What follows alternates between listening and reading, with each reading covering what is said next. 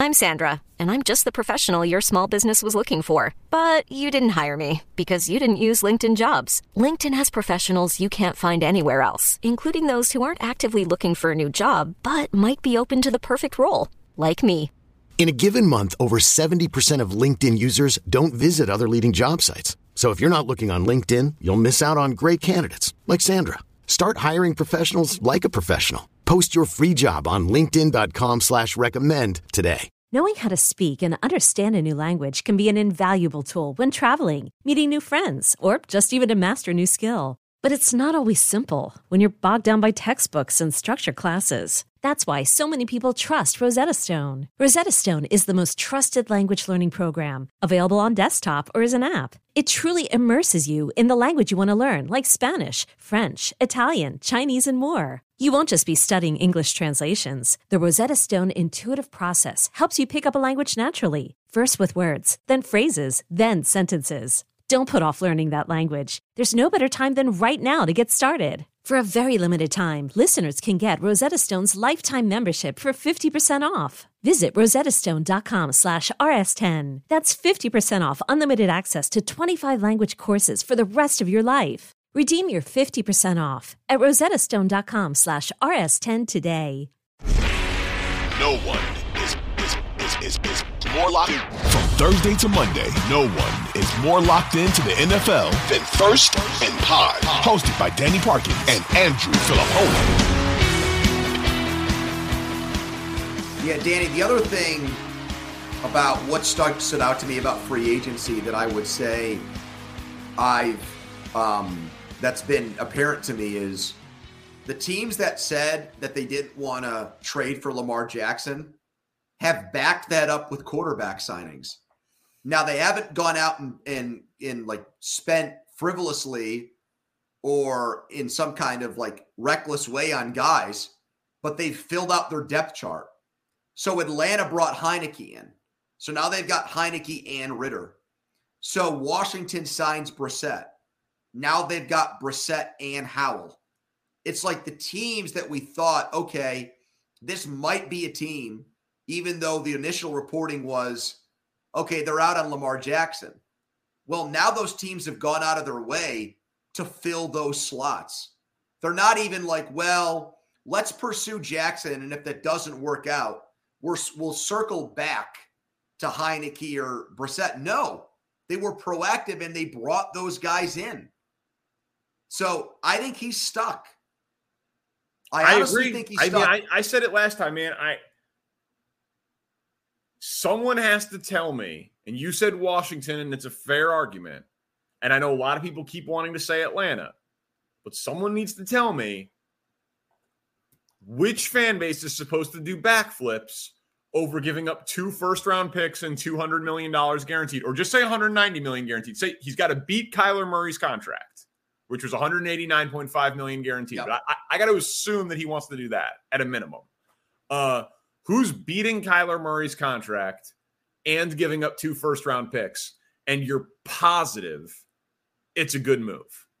I thought Daniel Jeremiah made what I thought was one of the better points on this whole conversation when he was talking about the Colts. And he said, if you're Indy, you're probably right now facing a dilemma where if you stay where you are, you're going to get the third quarterback. Carolina, Houston, and you're going to get at best, if you stand pat, the third quarterback. Or you could try to move up, but that ship looks like it's sailed, right? I mean, Houston's not going to. Yeah, I mean, the only thing you could move up to 3. Right. To Arizona, but you're not moving up with Houston in your own division, and you're overwhelmingly likely not moving up with Carolina. So his point was, if they were willing, at least in theory, to move up to 1 to get an unproven quarterback and give up first-round picks, why wouldn't they just do that to get Lamar Jackson? Just sign him to the contract and give up the ones to get him. And now you've got Lamar Jackson instead of a question mark quarterback. Yeah, I mean, of course, the difference is $200 million guaranteed. Yep. You'd get Bryce Young or CJ Stroud or whomever on the rookie deal, and you'd get Lamar on the massive contract without the draft picks to help him. Right. So if I'm Indy, I would rather take Anthony Richardson with that pick and give up no draft capital and still have all that money to spend than make that trade. The other thing I thought that Jackson made a mistake with this week was talking about, well, you know, I need an agent. I turned down 3 years, $133 million guaranteed. Lamar, if that was such a good deal that you're bragging about saying no to, why did you turn it down? He's like, I'm such a good negotiator. I already got $133 million guaranteed. Why are you complimenting yourself for a negotiation where they offered you a deal that you still said no to? Do you know what I mean? Well, to be honest, I didn't totally understand the tweets because Schefter was saying that it was like 3 for 133, but then there was like another guarantee of a signing, and then there was like a de facto injury guarantee that put it up near $200 million. But Lamar was saying no, it was 3 for 133. But Schefter was like, yeah, but it was the 133 plus the this plus the that. And Schefter's not just making that up. Obviously, that's a Ravens source giving it to him, but he's not making it up. So like, did Lamar just leave that out?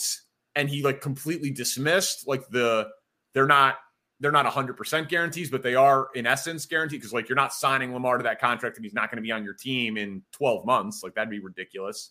So I just that whole Lamar doing all of the like cryptic social media stuff, that's too much to read into right now. Like I think he is going back to Baltimore, and I don't know what number he has in his mind because he's not speaking to it. But he was like, see, I don't need an agent. Yeah, you do, man. You could probably hire an agent to take a 1% commission on this deal and just remove the headache from your life. That's got to be worth $1 million to you. It's got to be.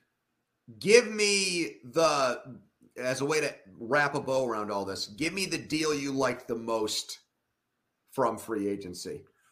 Well, yeah, there's a few more, but I thought that what the Giants did getting Darren Waller was great. Oh, I hated it. Really? Yep. I hated it. He's the best pass catcher on the team. Well, okay, that's like the lowest bar in the world to clear.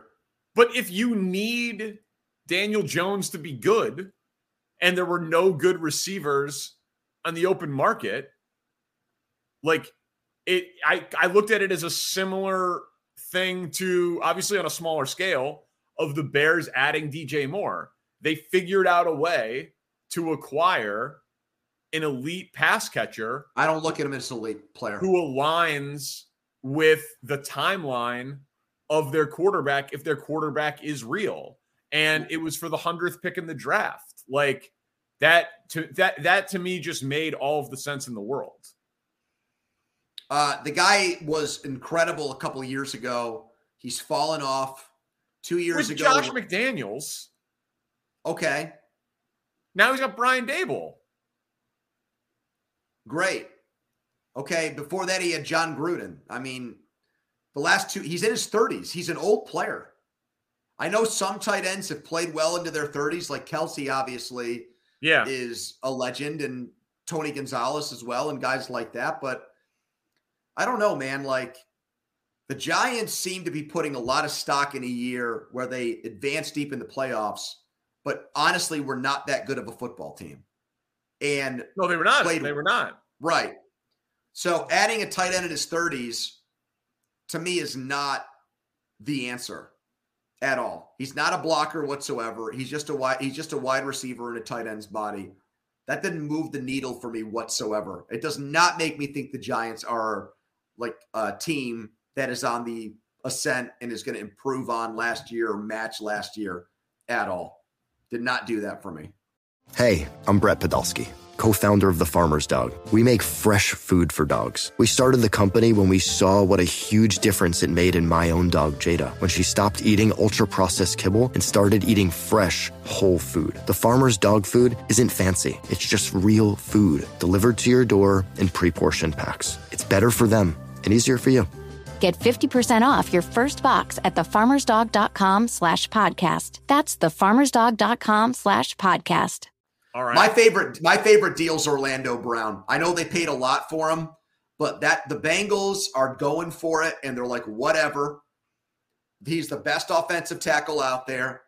Right tackle, left tackle, pass blocker, run blocker. We don't care. We're paying full freight to get our. And I thought it was underpriced. Given what Juwan Taylor got from the Chiefs, you're getting this guy for $16 million a year. I love that move by them. Did you see the Schefter report that the league views him more as a right tackle than a left tackle? I buy that because he was better at right tackle in Baltimore. But so that's what interested me about it. The Chiefs signed Juwan Taylor to protect the most valuable asset in the NFL, who is Pat Mahomes, who is a right tackle for the Jaguars. And they signed him and immediately said he's going to be our left tackle. So they let Orlando Brown go, who they franchise tagged at left tackle and won a Super Bowl with at left tackle. And now Orlando Brown is being talked about that he needs to be a right tackle. So I'm not sure if he's playing left tackle or right tackle for the Bengals, and he got the huge signing bonus. Not a single human being at the end of the year thought Juwan Taylor was a better offensive lineman than Orlando Brown. I know this. I know that Chiefs fans were not upset to see Orlando Brown go. And he in that Jaguars game, he looked terrible. He did. In the playoffs. He looked good in the Super Bowl, but that was because the pass rushers for the Eagles kept slipping on the damn field. And Chiefs fans not at all sad to see him go. They like Trey Smith and Creed Humphrey and Joe Thuney more. So I think it's getting too cute on Kansas City's part. That's my personal take on it. It shocked me, but I had no idea like that. It's like some next level galaxy brain scouting. Like our left tackle is not good enough. He should be a right tackle. Their right tackle is good enough to be our left tackle. Like never saw that one coming. What do you make of the argument? Because I saw you hated the Edmonds signing for the Bears. Yes.